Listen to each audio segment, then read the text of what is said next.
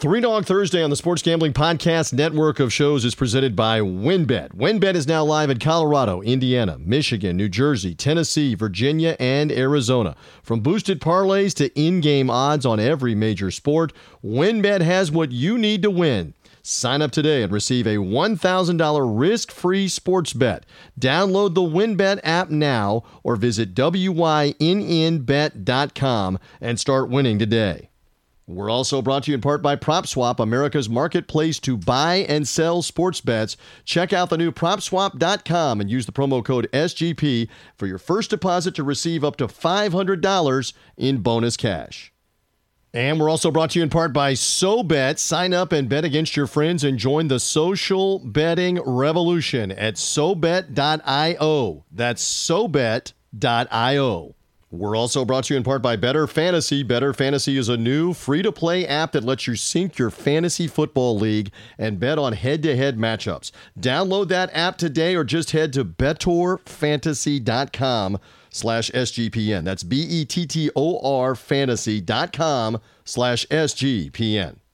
And we're also brought to you in part by the SGPN app. Just enter SGPN in the App Store or the Google Play Store to download it today.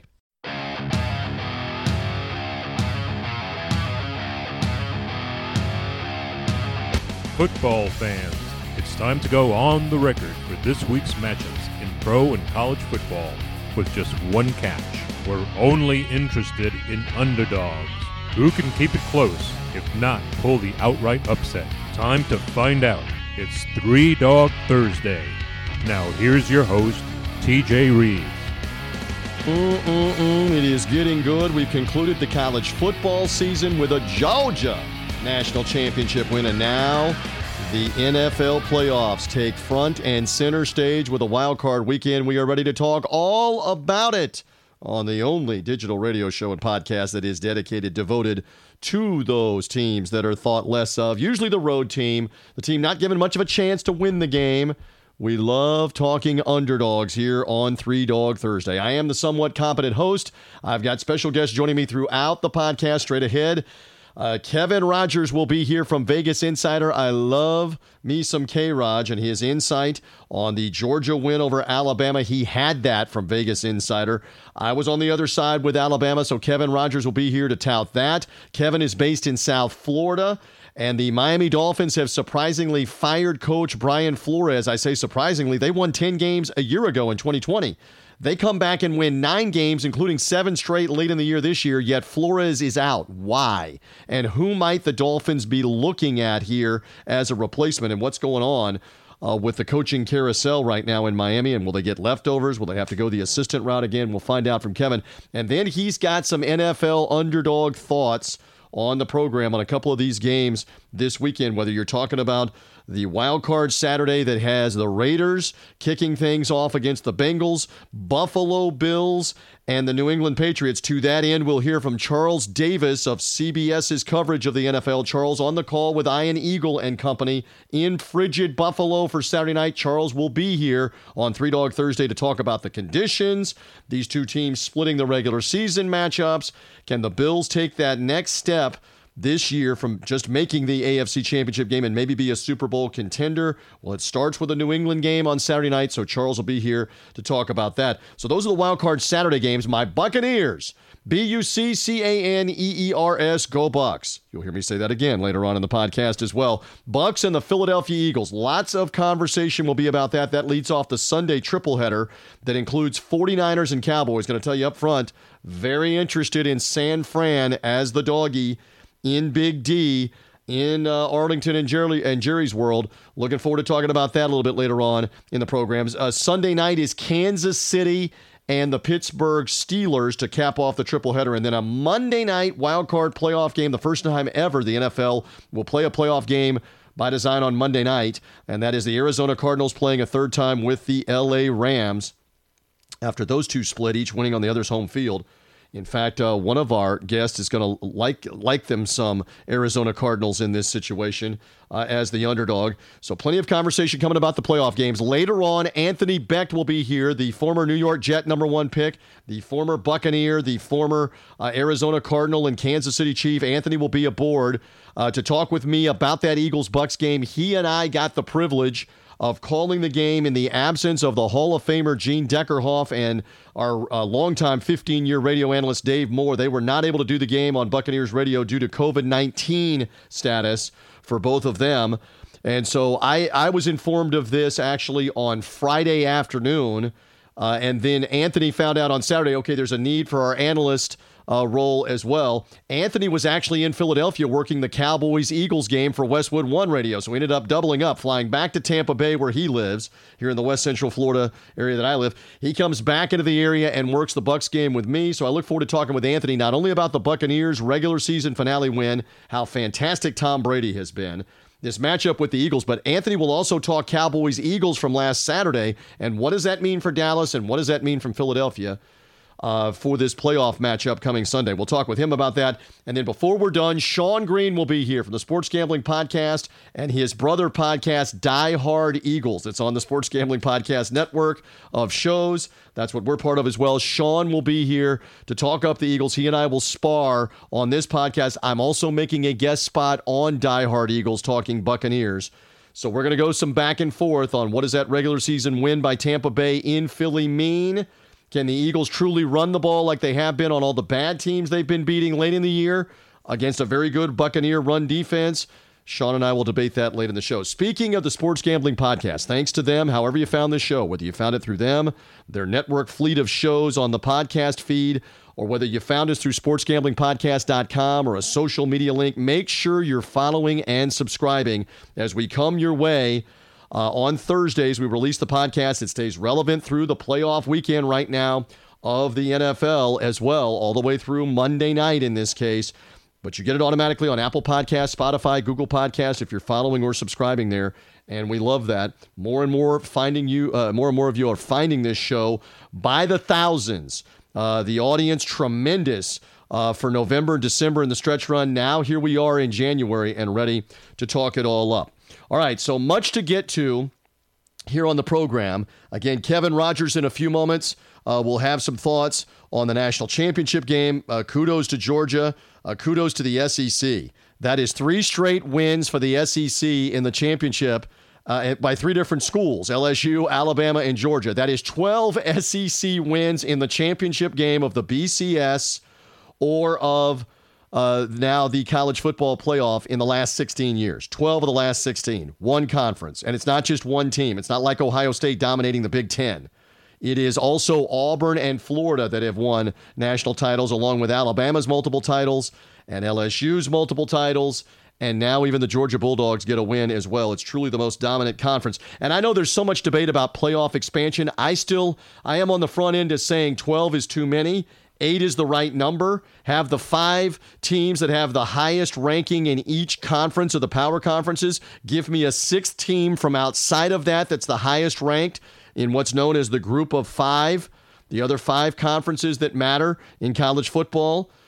So go to them and get one more team and then have 2 at-large teams. And in that case, I once again emphasize, as I have all throughout this ridiculous suggestion that there should be 12 teams, because when you have 12 teams, you're going to have the opportunity to have the 4th SEC team and the 5th SEC team that will absolutely be there every year in the playoff. Of the 12 schools, 4 or 5 of them are going to be SEC every year. If you want to limit that instead to 3 out of 8, a much less number, then limit it to 8. And then everybody plays an equitable number of playoff games. I again would play those 4 quarterfinal games immediately after the championship games, play them at home sites, and be done with it. And you still have your Final Four, and you still have your championship game on track with the bowl games, and figure that out. You don't upset anything by doing it that way. This whole notion that you've got to have 12 teams because ESPN wants more games and more inventory and blah, blah, blah. You don't have to have that.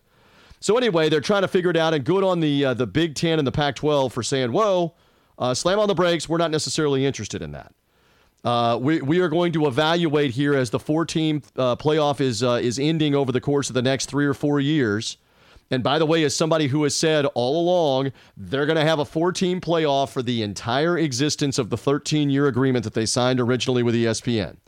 I continue to say, now 9 years in, with 4 years to go, they're going to have a 4-team playoff for the entire 13-year agreement that they signed with ESPN back before the 2014 playoff season.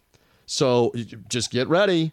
Get ready going all the way through 2026. There's going to be 4 teams because the Big Ten and the Pac-12 in particular are going to roadblock it. They're going to stand in the way of it being anymore. Anyway, that's the politics of it.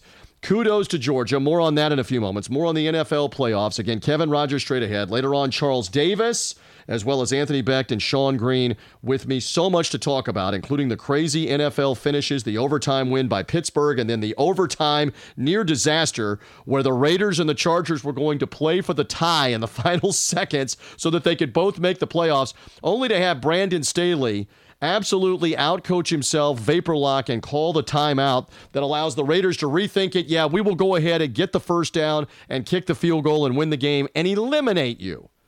Brilliant. Absolutely brilliant.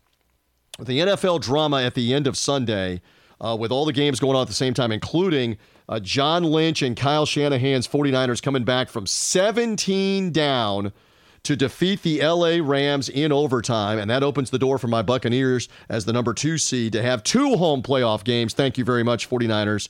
And again, I'll explain why I like the 49ers more here coming up against the Dallas Cowboys. Let's get to all of it here on this edition of the podcast. Get you ready for the Wild Card Weekend and much more right now.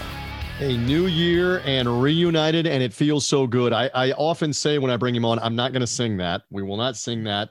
But we do bring back on Kevin Rogers, who used to be with me all the time. Then, frankly, he just couldn't stand being on with me all the time. In fact, he's got too much else going on himself with Vegas Insider, the Daily Insider on Vegas Insider, and all the handicapping. Happy New Year, my friend. Good to be back with you. Even if I get you in small sample sizes, in small individual portions, like a frozen TV dinner or whatever it is, I'll take whatever I can get. How you been? I'm good. Happy New Year. Happy 2022. And so much going on. I mean, it's you tell, where do we start? You started off. I don't know if you're going to be the new head coach of the Dolphins. I'll ask you about that in a moment. First, though, Monday night's championship game. Brian Edwards on with me last week. He and I both on the wrong side on Alabama. Although, ifs and buts, Alabama had opportunity after opportunity to stretch the lead. They had the lead in the fourth quarter. Georgia was just better in the fourth quarter. That's me saying that. What did you see out of the Bulldogs for their first natty, their first national title since Herschel Walker, 1980? What did you see out of Georgia? Well, I did have Georgia, and I'll tell you why I had Georgia. I felt like I said this to you over the years, TJ, I never liked backing. And again, both teams would have been, in a sense, eliminated after this game. So it's not like saying, oh, you need to win to advance or whatever. You know, it's the last game for everyone. I never liked taking desperate teams. Okay. I never liked doing that. But in a sense, Georgia was more desperate than Alabama because Alabama loses, life goes on. Seriously, for Saban, he's got enough titles. He's got Aflac. He's fine. He's got enough things going on. But I just felt with Kirby Smart that he was 0-4 against Saban. They blew the national championship a few years ago. They blew the SEC championship a few years ago. They just got blown out in the SEC championship by Alabama. This is the last stand. I mean, this is your last really good opportunity with the transfer portal, everything going on in college football. We know Alabama's still going to be great, but I don't know how long Georgia can sustain it. So you got to seize the moment. And for a while, it didn't look like they could, but Stetson Bennett made that big throw in the fourth quarter. They had the pick six. Jamison Williams getting hurt, obviously hurt Alabama. And look, you're down 2 top receivers. Yeah, that hurts. But look, Georgia's still excellent. Alabama's excellent. They can play a bunch of other times. You can go either way. I just thought Georgia, them being favored again, told you a lot. And that Georgia, this was their time. Like if they lost this game, Kirby would still be the coach, but I don't know how high in regard they would hold him as opposed to what they are doing now with him winning a title. That fourth quarter meant everything for that whole point about Kirby Smart, because again, We can't let this get away. For all the injuries on both sides of the ball, Alabama had the lead and was going for 2 for a 3-point lead and couldn't get it. And then Georgia outplayed them down the stretch. And good on Stetson Bennett, a former walk-on, to finally put away all the demons, all the doubters, all the naysayers, and play huge in the fourth quarter of the national championship game. It took till the last quarter of the national title game for him to silence a lot of them, but he did. What did you think about the fumble? I feel like I ask everybody this. I thought that was an incomplete pass. I've seen less than that be called an incomplete pass. 2 things that just came to mind. One, the ruling on the field is the way they're supposed to mechanically officiate it. They called it fumble. So now it's got to be conclusive that the hand's going forward, the ball's going forward. It seems like we talk about this endlessly with the NFL replays and reviews as well, the old tuck rule. I just agreed. And again, I had picked Alabama, but I didn't have a rooting interest. I thought the ball was coming out, going upward in the air out of his hand. So I didn't see any way to overturn that it is a pass going forward. And again, it's a play there where he can't make that play. He's killed them in the past. It's obvious he can't just eat it for a sack, throw it away a half second earlier, or eat it for a sack and punt the football, because it gave them a great opportunity. But he redeemed himself. In the end, it only becomes a footnote. And they got the pick 6 for the clinching points to help cover as well. And again, Alabama, just an amazing legacy that Nick Saban has, where every year they're favored, every year they're in contention, if not playing in the title game. And I wouldn't expect anything less next year. They'll reload with new guys and probably be right there. But Georgia gets the title for this year. Okay, Kevin Rogers, you're based in South Florida with Vegas Insider. It's easy to say now, a couple days later, how surprised are you that the Dolphins wasted no time and whacked Brian Flores after winning 9 games this year, 10 games a year ago? Did that shock you? Did it surprise you even a little? It surprised me, but it didn't upset me. I guess I'll put it that way, that a lot of people I read on social media, because that's the top level of everything is social media, whatever people, post on there. But I just think that, look, I did Dolphins pregame this year for 20 games. All right. I know you're involved with the Buccaneers. Mm-hmm. You're around them all the time. Am I around the Dolphins as much as around the Bucs? No. I don't know all the rumors. I don't know everything going on behind the scenes, but this I do know from the surface. They were 1-7. All right. They won 7 straight games. They beat the Panthers. They beat the Jets twice. They beat the Giants. They beat the Texans. They beat Baltimore on Thursday night, and they shut down Lamar Jackson. That was a really good win. But they beat New Orleans with Ian Book making his first start, a terrible spot for the Saints. They had a bunch of guys out with COVID. Then when they had to win their final 2 games of the season, they played Tennessee and New England. Tennessee's the 1 seed. They got blown out by Tennessee. They beat New England. Fine. They swept New England. First time since 2000. Fine. But it just felt like there was dissension there. And if the dissension was not really in the locker room, it was with the owner, Stephen Ross. And if you can't get along with the boss, wow, you're going to be out. And the problem is they got off to such slow starts each of the first 3 years. I mean, the first year was like a throwaway because the team was terrible. Last year, they were more competitive. This year, they were more competitive. But what killed them, TJ, the Jacksonville loss in London, absolute killer loss. And Atlanta at home and also at Las Vegas early in the season when Jacoby Brissett was in for Tua when Tua had the rib injury. They were up early in that game and they blew it. Brissett did lead them down. They tied it, went to overtime and lost. But they had their opportunities if they want to be in the playoffs. Are they as good as some of these teams in the AFC playoffs? No, they're not. But they need to make a change. I don't know who Stephen Ross is looking at. It's not Jim Harbaugh, but I don't know who he's looking at. I don't have a problem anymore with if you don't see it working, pull the plug. You don't have to wait 5 years and see, well, let's give him time.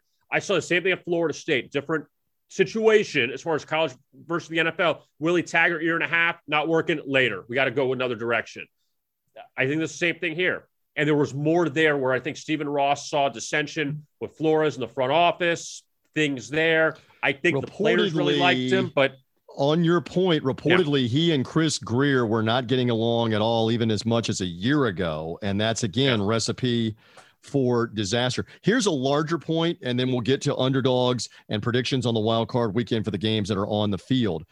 Isn't this the latest example that Bill Belichick's assistants go somewhere else? And for the most part, within 2 seasons, it's obvious they're not head coaches. They don't have the personality, the makeup, the trust factor, the whatever.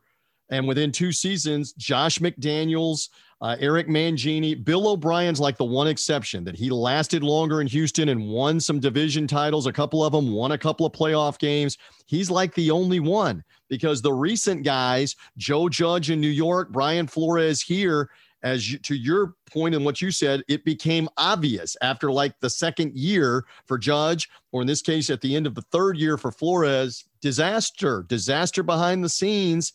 What does that say about the Belichick assistants here? What does that say about the culture in New England that they can't go somewhere else and flourish?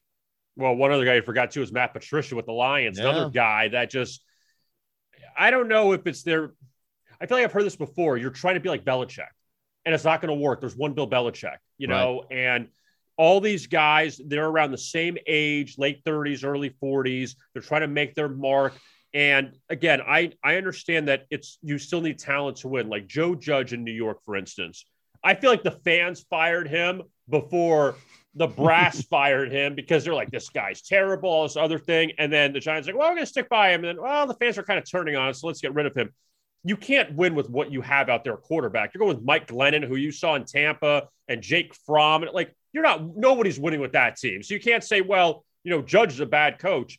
You need the talent to work with, but it's hard because you don't want the Rex Ryan clown show or Dan Campbell. Like, you don't need all of that. You just need a balance. It's probably got the best balance of anybody's like Mike Tomlin, where he's quiet enough, but he could say what he needs to say at times, but he doesn't come off as a jerk, So that's kind of where you need to find that balance. And unfortunately, all these guys don't have it. And that's why they're all kind of the same. But let's give that personality trait. Let's give the example of Andy Reid. It's again, we talk with Kevin Rogers, Vegas insider, gracious to hang with me on 3 Dog Thursday here. And again, coming up in a little bit, Charles Davis, who is working that Buffalo New England playoff game for CBS. You'll hear from him on the inside of that game. But look at the Andy Reid example. All right. His disciples, Doug Peterson, able to make it fit and work in Philadelphia, and they eventually win a Super Bowl. Matt Nagy, you can say what you want about him getting fired now eventually this year, but he coached for 4 or 5 years and made the playoffs a couple of times. Frank Reich has been good in Indianapolis. They made the playoffs a couple of times, including last year. They were in the playoff hunt. This year, his players seem to love him. It's a different deal with the Andy Reid tree and disciples. And maybe I think it's fair to ask distrust. The players maybe distrust a coach that's out of that Belichick system. Is he really leveling with me? Does he really want to cut me or trade me or get rid of me? If he can get rid of me, there's almost a culture of fear and distrust. And if things start to go bad, but the wild thing, Kevin, speak to this again, it had gone very bad in Miami. And then they turned around the season, granted, maybe against bad competition. That doesn't scream distrust. That screams playing hard for the coach. So that's hard to figure out with Flores in Miami. One more time. I feel like there was a lot of players that really liked him. It's hard because I was having this conversation earlier today that nobody likes doing media. Like, none of these coaches like doing it, I'm sure. I don't want to speak for everyone, but I'm sure they got tired of the same stuff over and over again. And Flores kind of came off as, I don't want to talk we got to keep doing this better. Tua's our guy. Like, it's just very short. I don't think they like doing it, but I guess you see that you're still the face of the franchise and people want to hear, like, give us something. Here's the other thing too, TJ, that I wonder. If you had Herbert instead of Tua, if you went that direction, and again, I don't know if Chris Greer, they had to agree on this. I do not believe for a second there was dissension, and Chris Greer said, we want Tua, and Flores wanted Herbert, and like, this is the guy you forced me. Like, I feel like Tua was their guy. And now in retrospect, you look and you say, wow, like Herbert, what he's doing with the Chargers, he's great, and Tua has still got work to do. So that's the other one too, is that I feel like the Watson thing was mishandled because it seemed like Flores wanted Watson when they around the trade deadline. He didn't really back Tua. I feel like that was the other thing. And Ross probably, Tua's our guy. If you're not with it, then you got to leave. That's the other part too that I think is missing from this. I don't know what for certain, but I think that's the other thing. You said it earlier in the conversation. You got to get along with the owner. You got to get along with your boss, or you're going to be done anyway.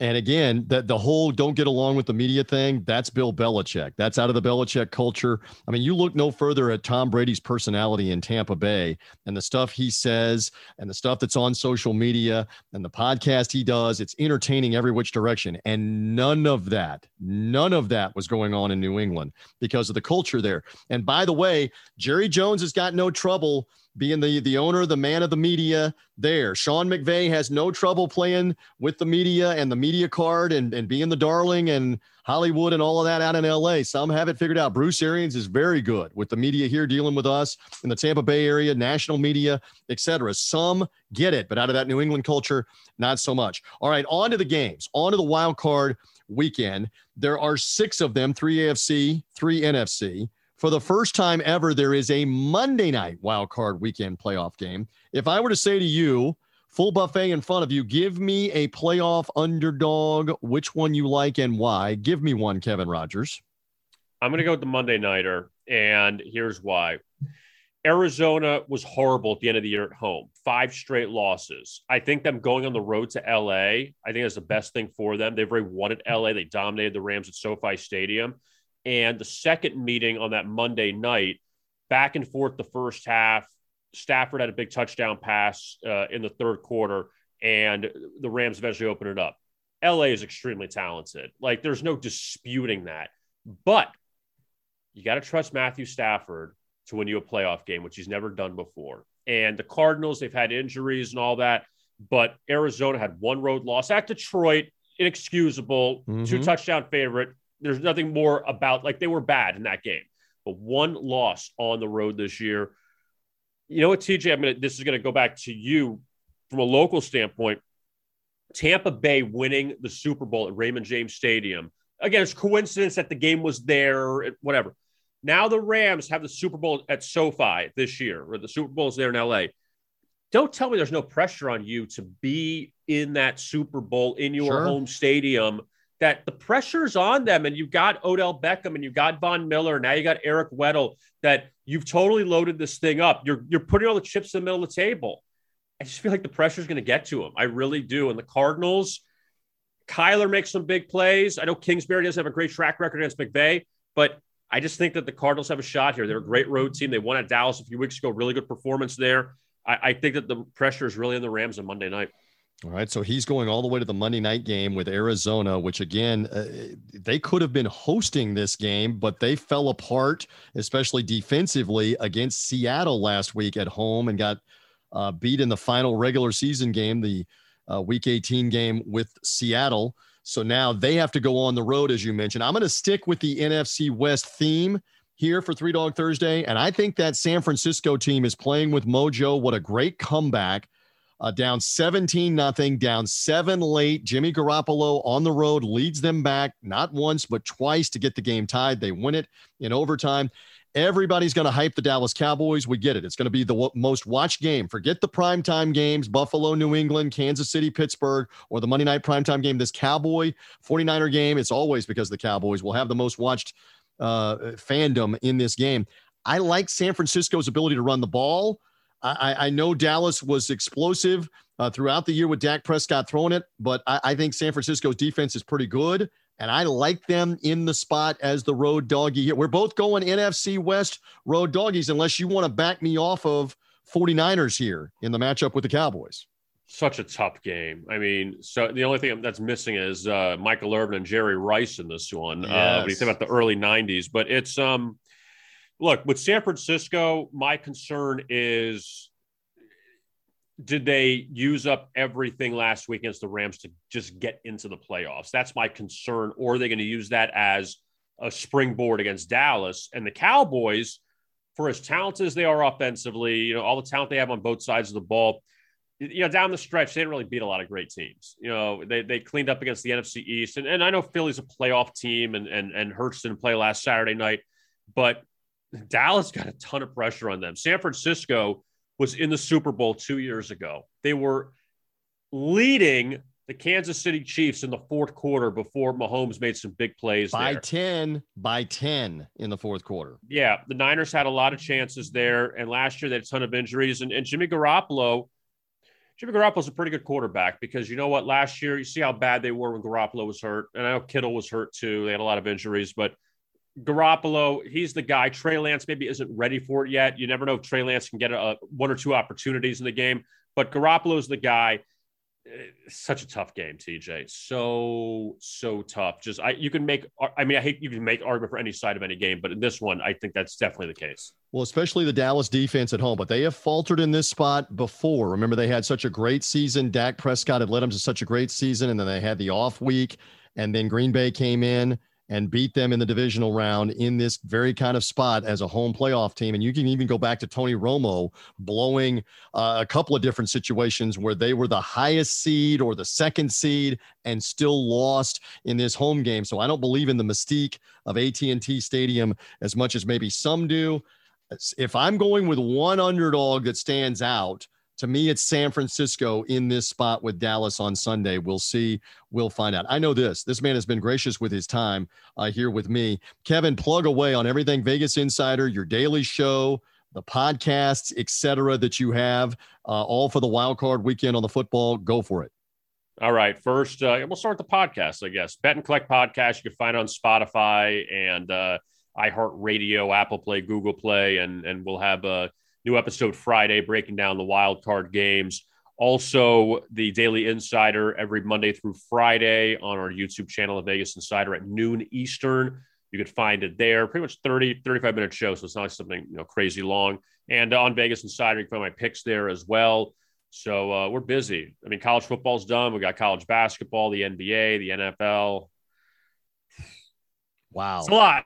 It's a lot. I know people say, oh, look what you're doing for a living, but it's definitely, I would not trade this for anything, but it's definitely a lot. Yeah, there is a ton to keep up with for sure, especially when we've had college bowl games and now we got college basketball in full swing and all of it. But the NFL is king, and these games are going to be something else to watch. Kevin will be all over every one of them handicapping. The one doggy that when I pinned him to it that he likes is Arizona, but he'll have the sides, the plays, all of that.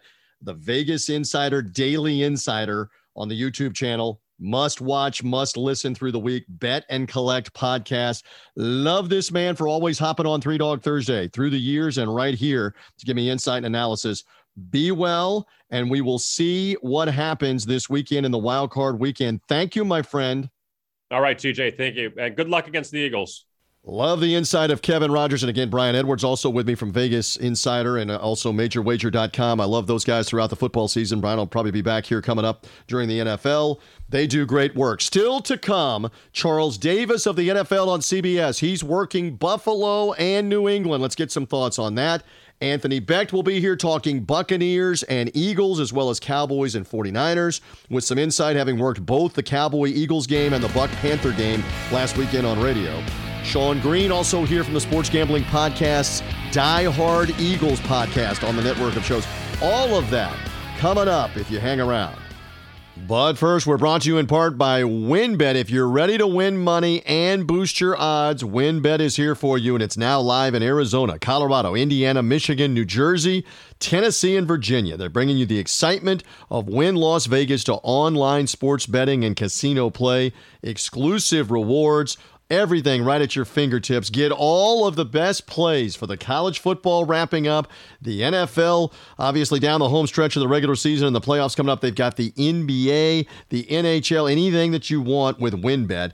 And WynnBET now has some brand new bonuses. Bet $5 to win $400 in the free bets contest that they have. That includes getting a VIP trip to Shaquille O'Neal's Funhouse in Los Angeles. That's right. You bet $20 on WynnBET's Build Your Own Bet feature, and you earn a chance to win a once-in-a-lifetime VIP experience for the big game. You and 3 guests get to go to Shaq's Funhouse. 2 nights at Wynn Las Vegas, a $5,000 free bet at Wynn Las Vegas Sportsbook, and a $5,000 travel credit. All is part of this contest. They have great promos like this going on, and all you got to do is go to WynnBET and their app, sign up and be able to do it. The odds, the payouts, it's all happening at WynnBET. Boosted parlays, live in-game odds, every major sport, everything you need. Plus, if you sign up today, you'll get a risk-free $1,000 sports bet with WynnBET. Go to WynnBET.com, download the WynnBET app, And again, take care of business. It's all happening with WynnBET, and the VIP trip to Shaq's Funhouse in LA for the big game is available. Find out more at wynnbet.com and the WynnBET app. Brought to you in part by SoBet. Since when is sports betting supposed to be so rigid? Sports betting is meant to be social. When I picture betting, I picture bootleggers with mustaches tossing bets around at a speakeasy. SoBet is taking the social lineage of betting and putting a modern twist on it by providing a modern platform. SoBet is changing the game with their new product. Head over to SoBet.io and create an account and find out for yourself. Fully functioning, free web application. You can access a demo of their app that will launch next fall. That app includes consensus lines from Las Vegas, a feed of what other people are betting on, and the ability to send friendly wagers to anyone you know via a text, a QR code, or links, among other methods. No money is transacted on the app, and it's purely competitive. Next time that you're going to be out with your friends watching sports, turn it up a notch. Go to SoBet.io and see who can hit the most ridiculous bets. Users have the ability to place bets off the Vegas odds or generate a bet by changing the metric if they want, as long as somebody's on the other side to accept it. Let's go back to the roots of betting with SoBet. Go to SoBet.io. That's SoBet.io and join the revolution. And we're brought to you in part by PropSwap, America's marketplace to buy and sell sports bets. If you're not using PropSwap, you're just missing out. PropSwap is America's #1 app to buy and sell those sports bets, and you can find the best odds in the country because you're buying directly from other bettors. Use our promo code SGP, and your first deposit for PropSwap will be doubled up to $500. Double the cash means double the odds. And if you love sports betting, you need to be using PropSwap. Sellers across the country list their bets for sale, and thousands of buyers visit PropSwap every day to find the best odds on futures, props, and parlays. And the NFL playoffs are here, and prop swappers are cashing in, like Steve from Tennessee, who last week sold his $250 100-to-1 Patriots Super Bowl ticket for $2,500 on PropSwap. That means Steve locked in his profit when he turned his $250 bet into $2,500. The buyer got great odds, and the seller made 10 times his bet. The average prop swapper makes $500 a month just buying and selling sports bets through PropSwap. Get started today by going to PropSwap.com or just download the app in the Google Play or the Apple Store. PropSwap, it's where America buys and sells sports bets. And we're brought to you in part by Bettor Fantasy. The fantasy season might be over, but the action is still coming on Bettor Fantasy's app. Download their free-to-play app today and bet on player props for the NFL playoffs. You can also enter their player prop pools and score big when you win. We love Bettor Fantasy because we can win awesome prizes and even raise some money for charity along the way, too. It's totally free to play. You'll earn better credits by competing in challenges and using them to place your bets. Bettor Fantasy is available worldwide and in all 50 states. Download the app today at bettorfantasy.com/SGPN. That's BETTOR, bettorfantasy.com/SGPN.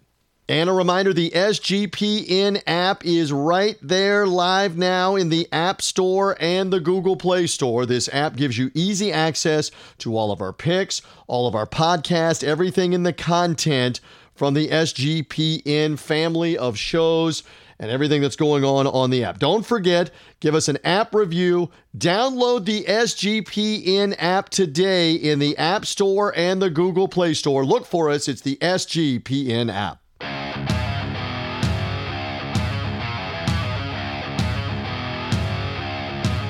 The dogs are barking. Who will get it done this week? Three Dog Thursday now continues. Here again is TJ Reeves. I do not say this lightly whenever I get the chance to talk to this man. I love it. I cannot believe I've gotten the whole football season and have not said hello to the Charles Davis of the NFL coverage on CBS, who never, I mean not once, has ever failed to answer the bat signal whenever I put the text message out, the call in, to come on and do some stuff with me. He is back aboard. Thank you, first of all, because I know you're busy. It's a shorter week. You're working with Ian Eagle on the Bills and the Patriots. So thank you once again. Double thank you for hopping on, but even hopping on a short week for the playoffs. The playoffs are here.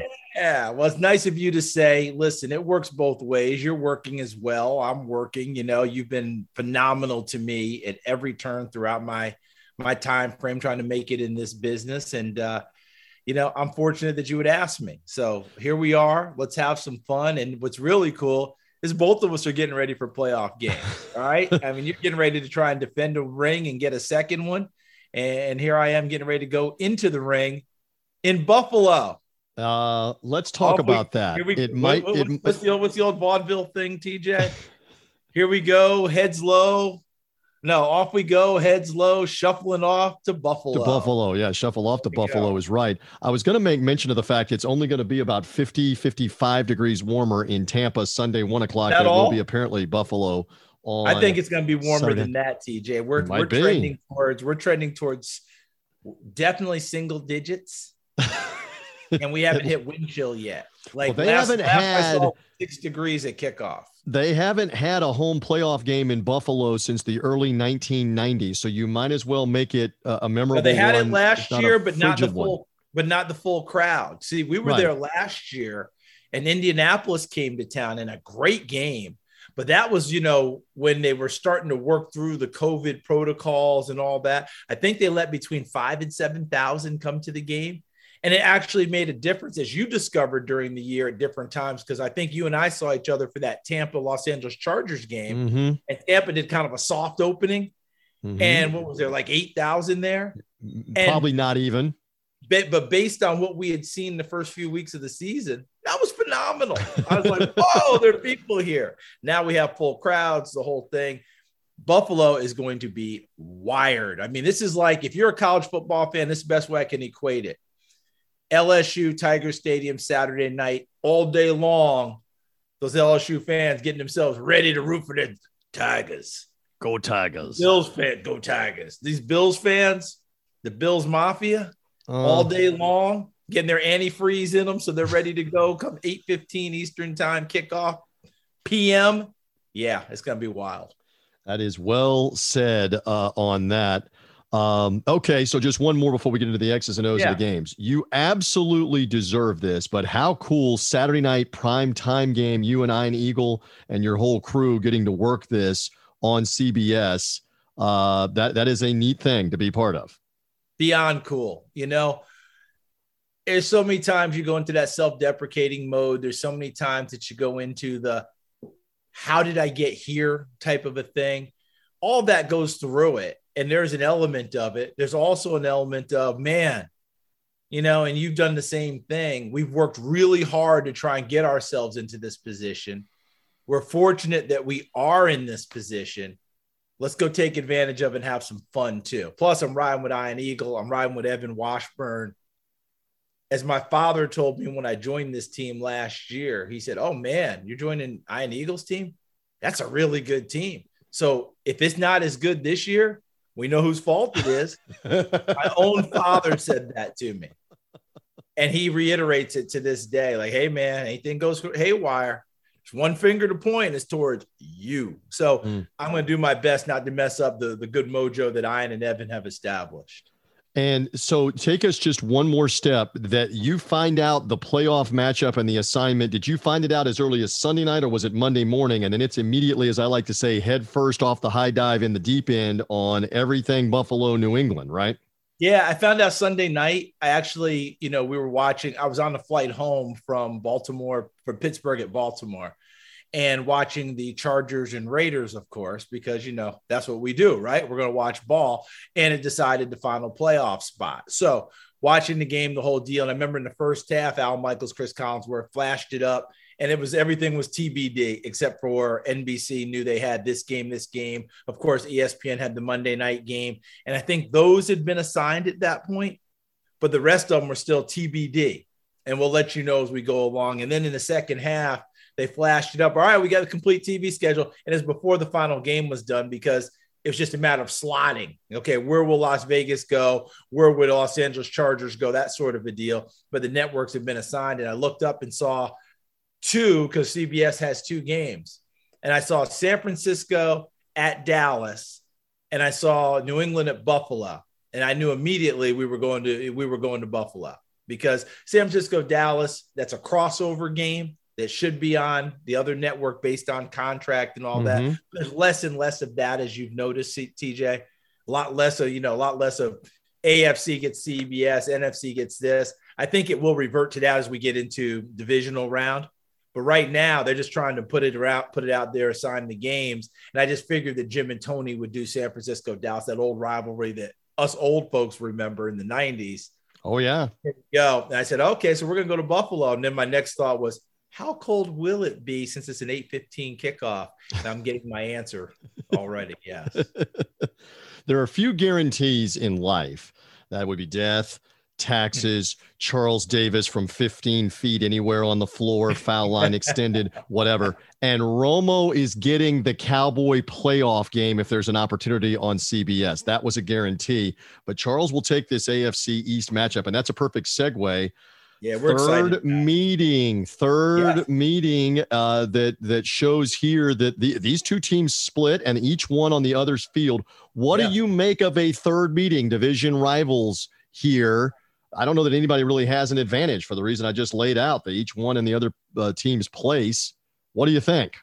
I would agree with you in terms of that, because having both won on the other team's field, the first game was such an anomaly, with the 50-mile-per-hour winds and New England saying, okay, we can't beat Mother Nature, but we can work with her. And what they decided to do was they loaded up, and I forgot who officiated that night, but I'm sure that official still wakes up saying to himself, number 71 for New England has reported in as eligible. Number 71 has reported in as eligible. Michael Onwenu, the offensive lineman from Michigan. I think he took 26, 27 snaps as the extra offensive lineman in their power running formation. They ran it 46 times that night, 222 yards. They held time of possession. But you look back at all of it, Buffalo was still in the game. Buffalo, where they lost that ball game, was in the red zone. They're 1 of 4 in the red zone. And when we say 1 of 4, that means a touchdown scored in the red zone. Okay. So that was the killer for them in that game. New England was like 2 for 12 on third down. So they didn't dominate that area. They just controlled the football. And when they scored their first touchdown, they said, we tested the wind in pregame, go for 2 and got it, and quickly forged an advantage in that game. Now flip it around, because our crew did the second game in Foxborough, and Buffalo had been seething. TJ, you can tell everyone from your vast experience, teams that get the ball stuffed down their throat in the running game, that's an extra. There are extra recriminations that come out of that. You have a hard time looking in the mirror. You're getting your character tested. Your coaches are definitely testing you with all that, because mentally getting the ball stuffed down your throat is way worse than people throwing it over your head, because mentally it doesn't break you to say, this feels like you've been controlled. And that's how they felt in that game, Buffalo. And they were just seething about the whole thing. Remember the post-game press conference, Jordan Poyer and Micah Hyde, when they went off on the reporter who was there? Yep. Because their pride had been damaged in a big way in that game. So Sean McDermott played to that. He wanted aggressiveness at the line of scrimmage. He wanted to set a fast tempo and jump out to a lead and make New England chase. And they got it all accomplished. It was a whole different ball game in that one. They want to do the exact same thing, because right now, Mac Jones, that rookie quarterback for New England, has had such a terrific year. They've lost 3 of the last 4, and all of them, TJ, they've had to play from behind except for the one they won against Jacksonville.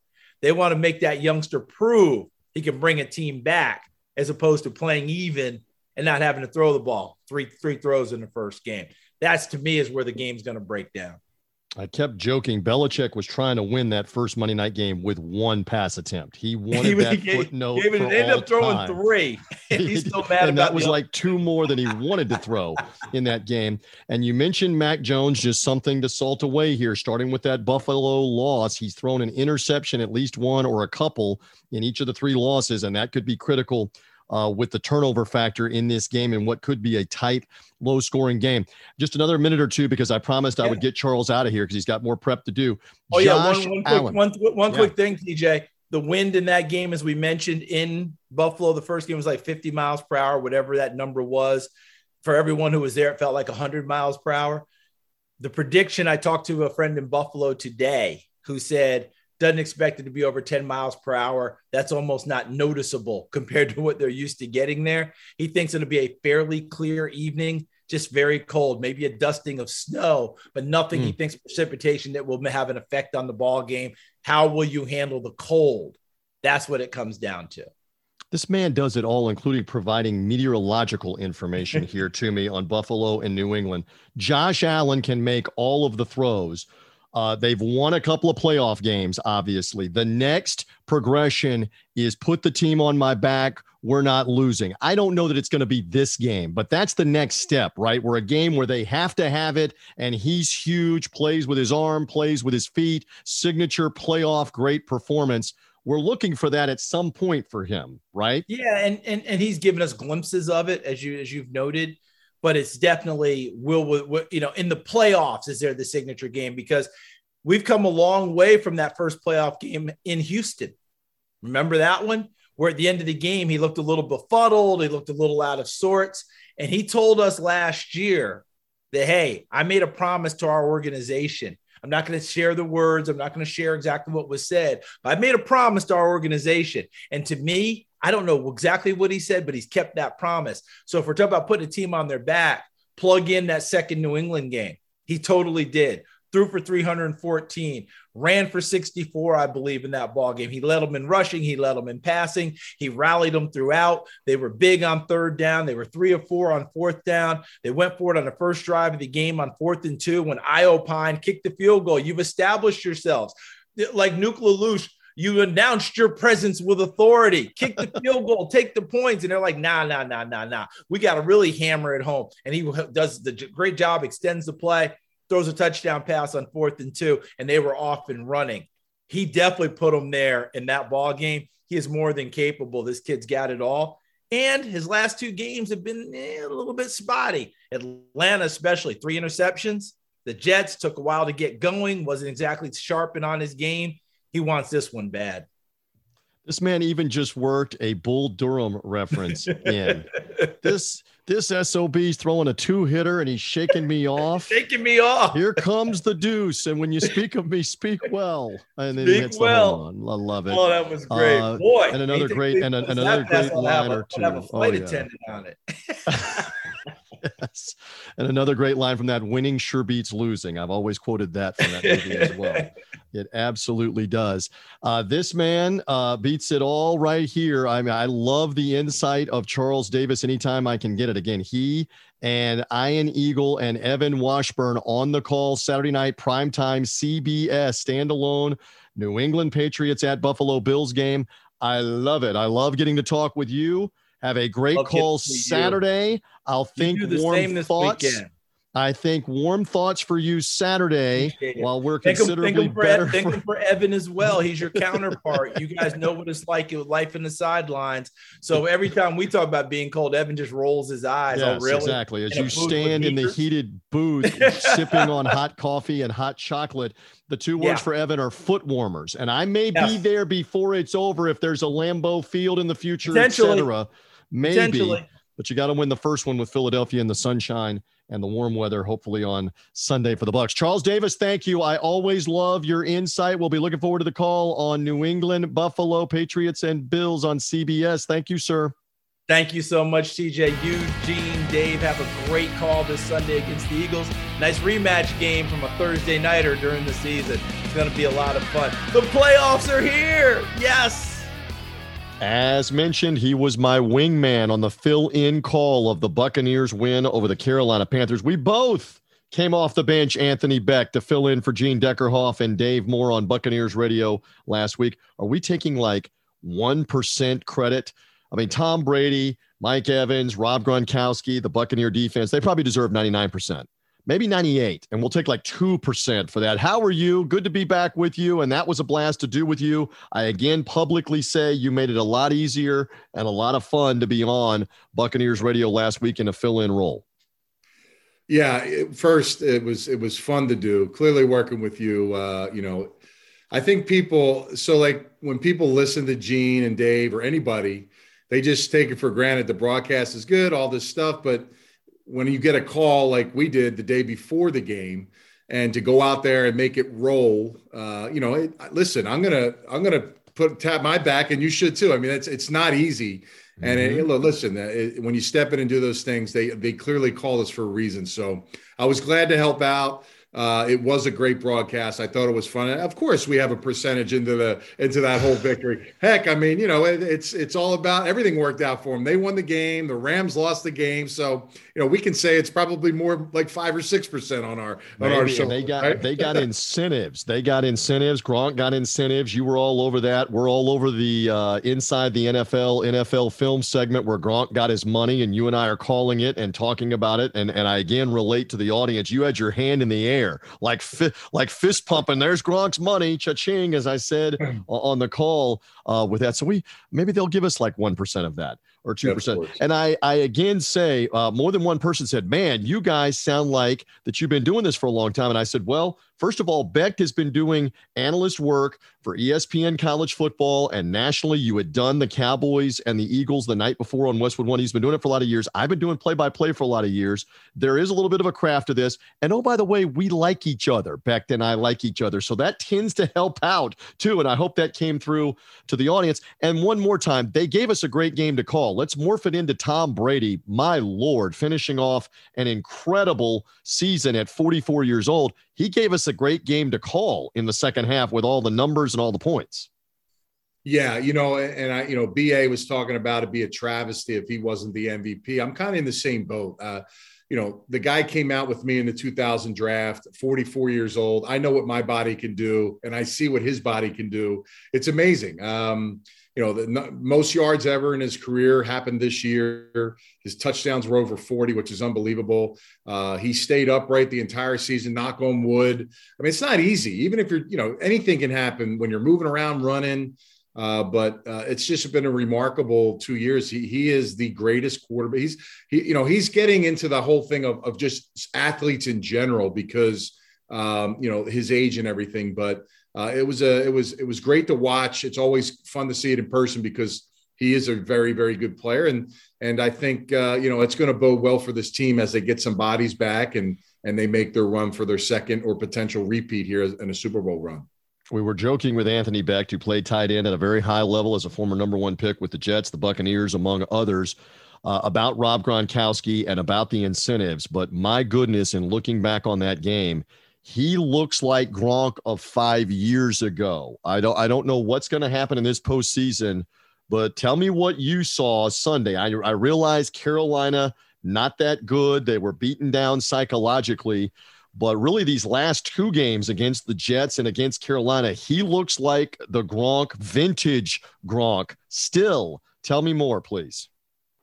It still boggles my mind, and this isn't a Panthers thing. This is everybody's that I see. Like, why are you letting Gronkowski free release off the line of scrimmage? Like when you're talking about beating the Bucs, obviously, we're going to try to get middle pressure. That's how you disrupt Brady. Okay, well, why not have the edge guy always slam Gronkowski? I mean, it's not like it's easy, but it delays everything, especially for Gronk. But you want to let him free release. Guess what? You're going to get burned because he's a hard cover. If he gets into the areas, he's very good at finding the holes of the defense. And if you're not in the right spot, he'll make you pay. And when you're in the right spot, unfortunately, that allows someone else to find a vacant hole as well because you have to occupy bodies to get on him. So he's a weapon. You're right. He is doing things. I think it's back-to-back 100-yard plus games, but he's had multiple games where he's been so valuable. But if you let him get free access up the field, man, you're cruising to get beat up. And he did that versus Carolina. Always love this man's insight. Anthony Becht, again, fantastic job across the board. Does a lot of work with the New York Jets, as he has been this year in their game broadcast and Jets radio with Bob Wischusen and company. And again, Westwood One coverage. That had you, by the way, in Philadelphia for the regular season finale. You thought you were just going to work once, Week 18, Game 17 with Cowboys and Eagles. No. We got to get Anthony Becht involved a second time for Week 18 with the Buccaneer fill-in job with me. But you worked the Cowboys-Eagles game in Philadelphia, the finale, it did not really matter for playoff seeding per se. The Cowboys had basically locked in as the 3. The Eagles had basically locked in as the 6. The Cowboys chose to play the starters really all the way into the fourth quarter, including Dak Prescott, including Ezekiel Elliott. The Eagles played some backups. Now the Bucs get ready to play the Eagles in this playoff game coming up. Give me a read on what you saw, even limited out of the starters from Philadelphia real quick first. Well, then none of them played except Devontae Smith, and Jason Kelce took one snap to continue his consecutive start streak. I will say this, just studying their games, obviously preparing for that game. This is a tough matchup for the Bucs, and the reason why, and they've already played each other and that sorts, but Jalen Hurts clearly is a tough cover. I mean, he's a guy that obviously with his legs is very dynamic. He led the team in rushing, and he's not a runner first, but he is part of that whole tandem of what they're trying to do. Now, obviously Miles Sanders and his availability and how he's doing will be a big part of it as well, but they still have bodies back there that can make some plays. But, that extra run factor is tough for edge of the Buccaneers to defend. And, what's the accessibility with JPP? I know Shaq Barrett obviously is now off the COVID protocol. So all these guys coming back, Levante David, we both know has to be on the football field as well, if possible. And I just think that they're a much better team than they were when they played the first time. And then the other flip side defensively, again, how do you shake things up versus Brady? You have to have inside pressure. Fletcher Cox and Hargrave are a really good combination in the middle that can be, that can cause problems. The thing about it that counters it is the Bucs offensive line is no slouch. I mean, they are good up front, and they're not going to let you get beat one-on-one up front. So you have to find ways to get through, shake it up with some linebackers.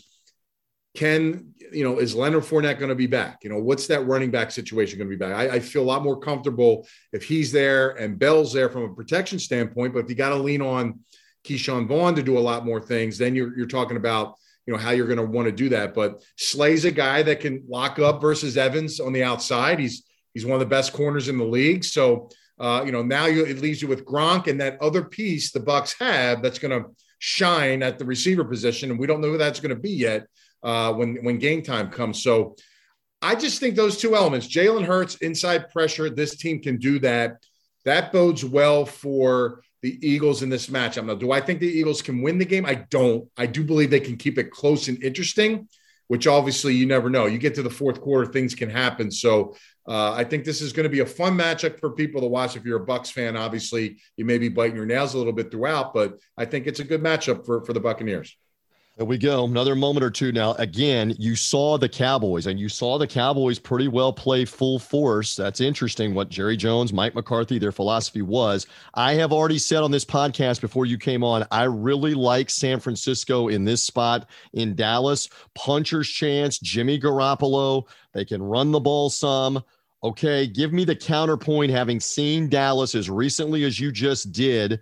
And maybe you believe they're going to get it done, if not roll against the 49ers. Give me a thought or two on the Cowboys and this matchup. I'm glad you said that because you like a lot, or everybody's kind of on the 49ers in this matchup. I am completely the opposite. I think this is going to be one of the more lopsided games of the weekend. I really think Dallas is poised to make a big play. I don't see the bottom out of Dak Prescott. I see him playing as good as any quarterback in the league. I think the run game has been off, but I think with Pollard coming back, Ezekiel Elliott looked really bouncy in the Eagles game in general. And I just think their defense is really good. So I don't know, man. 49ers are tough. I get it. They fought. They came back on the Rams. But that doesn't mean that Dallas is going to sleep on these guys, because they're not. So I think it's going to be blowout city. So we'll see what happens. I kind of like what the Cowboys got cooking right now. I'm kind of buying into it. But, hey, you never know. It's been a minute now since they've won a playoff game, and that'll be the biggest story. But I really like this offense. I like the defense. I think they got a lot of good things going their way. And the 49ers, again, they've been good this year. But we'll see what happens in this one. I'm going to flip the other side, and I think this is going to be a big victory for the Cowboys. And you can make the argument, and it's a legitimate argument, and you played for a long time. They played such an emotional overtime game just to make the playoffs, and now have to go on the road immediately again against a very good, motivated Dallas team that was playing its players, not resting them, not stale. Let's see what happens in that one. Let's see what happens, obviously, just before that with Buccaneers Eagles. I love this man's insight. Again, publicly, great job on the call last week. Thrilled to be working with Anthony Beck then. Thrilled to have him on the Three Dog Thursday podcast. Also, his son, Rocco Beck, is going to be at Iowa State as a quarterback, and Anthony is in the process of trying to get Rocco up there as an early enrollee to Ames, Iowa. Good luck on the drive and trying to get Rocco there and get back safely. Good luck with all of that, my friend. I appreciate it. Thanks, TJ. Thanks for having me on. Okay, I think you know where this is headed on Three Dog Thursday. Let me welcome back in. I love this man's insight. These are my brothers with the Sports Gambling Podcast. Sean Green, Ryan Kramer do a great job. Green, a big Philadelphia Eagles guy. Here they come to play the Buccaneers. Go Bucks in a showdown at Raymond James Stadium on Sunday. So Sean back aboard. All right, no pretense. You don't even have to be nice about it. Are the Eagles gonna win here? You obviously believe for Three Dog Thursday purposes they will keep it within the 8.5 or 9 as we release the podcast. How are you? Let me have it. Go. I'm doing great, almost as good as this Philadelphia Eagles team. I mean, they're a completely different team from when they played last. They got destroyed by the Bucks. I mean, it was 28-22. It really wasn't that close of a game, but they only had 9 running back carries. Now they're a completely different team. They're going to be able to control the tempo, control the game in general. We're expecting some rain down there, which leads itself to a run heavy in the trenches kind of game. And I think that kind of favors the Eagles. It's going to be a competitive game. It's not going to be easy to knock Tom Brady out, but I love the energy, enthusiasm, and just the way this team has gelled as of late to come down and take care of business. And they've been much better on the road than they have been at home. 6-3 on the road. So I like our chances. We're going to go down and get the dub. Oh, go down and get the dub. I understand. Against Brady in a home game.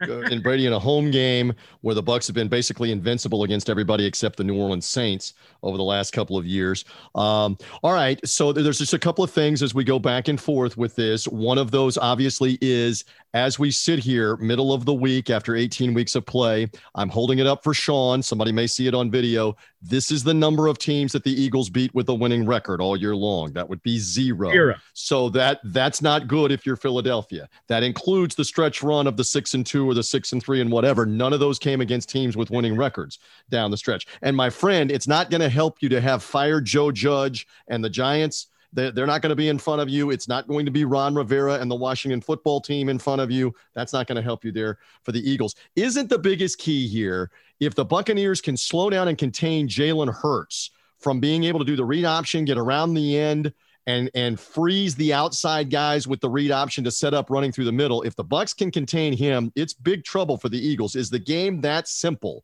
this Sunday? Yeah, I mean, I think if they can completely contain Jalen Hurts, then I would love the Bucs' chances. What I would counter to that is the Eagles' tackles. They're healthy. They're 100%. You got Lane Johnson and Jordan Mailata, 2 guys playing at Pro Bowl levels. And I think that's kind of where, we get our edge. I know you guys have a very good defensive line, but I like our chances. And there's a reason the Eagles have the number 1 rush offense in the league, and that's because of their offensive line. Like, that's the strength of their team. So if they go down there and they get pushed around, then I think their chances of them winning are very slim. But I'm projecting that they're going to go down and be the ones doing the pushing. And I know the record against playoff teams is 0-6. It'll be 1-6 after this Sunday. The difference is they were a completely different team when they were losing to the Chiefs, to the Bucs, to some of these teams early on in the season. It's night and day of the team. So, all right. The Eagles and their fans are telling themselves that. We do know this. The Bucs have owned the recent series, including Fitzmagic lighting up the Eagles, as I recall, in the home opener 2018. Jameis Winston lit them up under Chip Kelly for 5 touchdown passes. We'll see if the Tom Brady mojo continues there. I should mention that I will be on Sean's Die Hard Eagles podcast, which is part of the Sports Gambling Podcast network of shows. If you're an Eagles fan, you love this podcast, you love Sean and all the co-hosts and guests that he has on. I guess I got to wear my hard hat. I got to have, like protection or what. I might have to have full football pads. Come on in there. yeah, you might be doing that for this game this weekend. And we will see. I will further put the mojo out there that the last time that the Buccaneers played the Eagles was closing down Veterans Stadium. You remember it all too well. Rondé Barber, 92 yards the other way for the NFC title game. I know that was a long time ago for the millennials. They don't know what we're talking about. But we even go back, Eagles and Bucs, to the first ever Buccaneer playoff win, which was over the Eagles and Ron Jaworski with Leroy Selman sacking Jaws 3 times in that game. Doug Williams, the Buccaneers in the creamsicle orange, won their first ever playoff game, the first ever playoff game they played, and won it against the Eagles. There's great Buccaneer mojo against the Eagles in the postseason, brother. Don't try to sour that for me going into Sunday. Come on. You brought it up, and it's true. We are going to exorcise the demon that haunted Veterans Stadium with that Barber interception to ice us out of the NFC Championship, and that's what we got to do at Sunday. So, all right, we'll see if that happens. All right. By the way, I'll prompt you here. I have already taken the 49ers earlier on this podcast. If I have one underdog this weekend, of course I'm not taking the Eagles against the Buccaneers. I work for the Bucs, but if the 49ers in the game later on Sunday against the Cowboys would be my underdog. Save for your Eagles prediction here. Is there another doggy out of? Let me get them all right. Raiders, Patriots, also the Steelers on Sunday night. And am I leaving one out? The Cardinals against the Rams coming as well. Is there another of those 4 underdogs that might intrigue you? Or maybe you agree with me about San Francisco? Yeah, I'm actually with you on the 49ers. I like them to win that game outright. If you can find the 3.5, that feels pretty good. I think they'll be able to attack the middle of the field. I think George Kittle should have a nice game for them. And I think they're going to have struggle. I think they're really going to struggle tackling Deebo Samuel. And you've seen the 49ers in the playoffs sometimes roll out this very run heavy attack and really put teams on their heels. And I think you can do that against this Dallas Cowboys team. We'll see if that is the case. Again, the entrees on Sunday are Bucs Eagles up first in the 1 Eastern time, 10 Pacific game, followed by Cowboys and 49ers. The Chiefs play the Steelers later on Sunday night. We're ready to see all of this happen on the wild card weekend. And again, the Die Hard Eagles podcast, the sports gambling podcast, all part of the SGPN network. I love Sean Green, Ryan Kramer, Colby Dant, all my guys. You and I are still going to be friends after this is all over with. Don't worry. Tom Brady puts 350 yards and 4 more touchdowns on the Eagles and you have a long Sunday, we'll still be friends when this is all over with, Sean Green. I'm looking forward to it. Don't let Jalen Hurts break your heart, TJ. That's all I have to say. I love that. Thank you, Sean. Good luck with everything, including the Die Hard Eagles podcast. We encourage people, again, I'm coming in there with the helmet, with I need protection to come in there. They can catch that podcast later in the week before Eagles and Buccaneers. Thank you, Sean. All right. Thanks, TJ. Go Birds. And that will do it for this edition of Three Dog Thursday. Many thanks to all the guests. Kevin Rogers, Vegas Insider. Charles Davis, the NFL on CBS. Anthony Becht with the coverage from Westwood One and also Buccaneers Radio this past weekend. And Sean Green of the Die Hard Eagles podcast on the Sports Gambling Podcast network of shows. Love all their insight. Again, Kevin going with the Arizona Cardinals Monday night. Sean Green loves his Eagles against my Buccaneers. I love the 49ers against the Dallas Cowboys in that upcoming matchup in Dallas on Sunday. Again, we kind of left alone the Raiders and the matchup with Cincinnati. I was on the Raiders against Cincinnati at home earlier in the year, and Cincinnati bombed them. I got to stay away from that game, of course. Buffalo and New England for Saturday night, and then also Kansas City, Pittsburgh. Is that going to be a replay of the blowout by the Chiefs in the game just a couple of weeks ago? We'll see to end the triple header on Sunday, and then the Cardinals and Rams playing the first ever Monday night game. We'll see what happens with all the underdogs. Many thanks to the guests. Thanks to you for finding us again. If you did not and do not already subscribe, do so. Follow or subscribe. Apple Podcasts, Google Podcasts, Spotify, Stitcher, wherever you get podcasts, you can find Three Dog Thursday. Many thanks again to the guys at the Sports Gambling Podcast and their network of shows for helping promote us, including on the website. Now we are good. Wild Card Weekend. We're back next week to talk more NFL playoffs. We love handicapping those doggies. Woof, woof. And by the way, if the 49ers win, the 49ers go to Green Bay, and that means either the Rams or the Cardinals are coming to Tampa Bay if they win. It's all got to sort out in the NFC and the AFC. The Titans are sitting back. The Titans and the Chiefs are the top 2 teams, but why do I get the feeling the AFC may be wide open as well? Get ready for all of it. We're here to talk all about it on Three Dog Thursday. I'm TJ Reeves. Enjoy the Wild Card Weekend. Bye.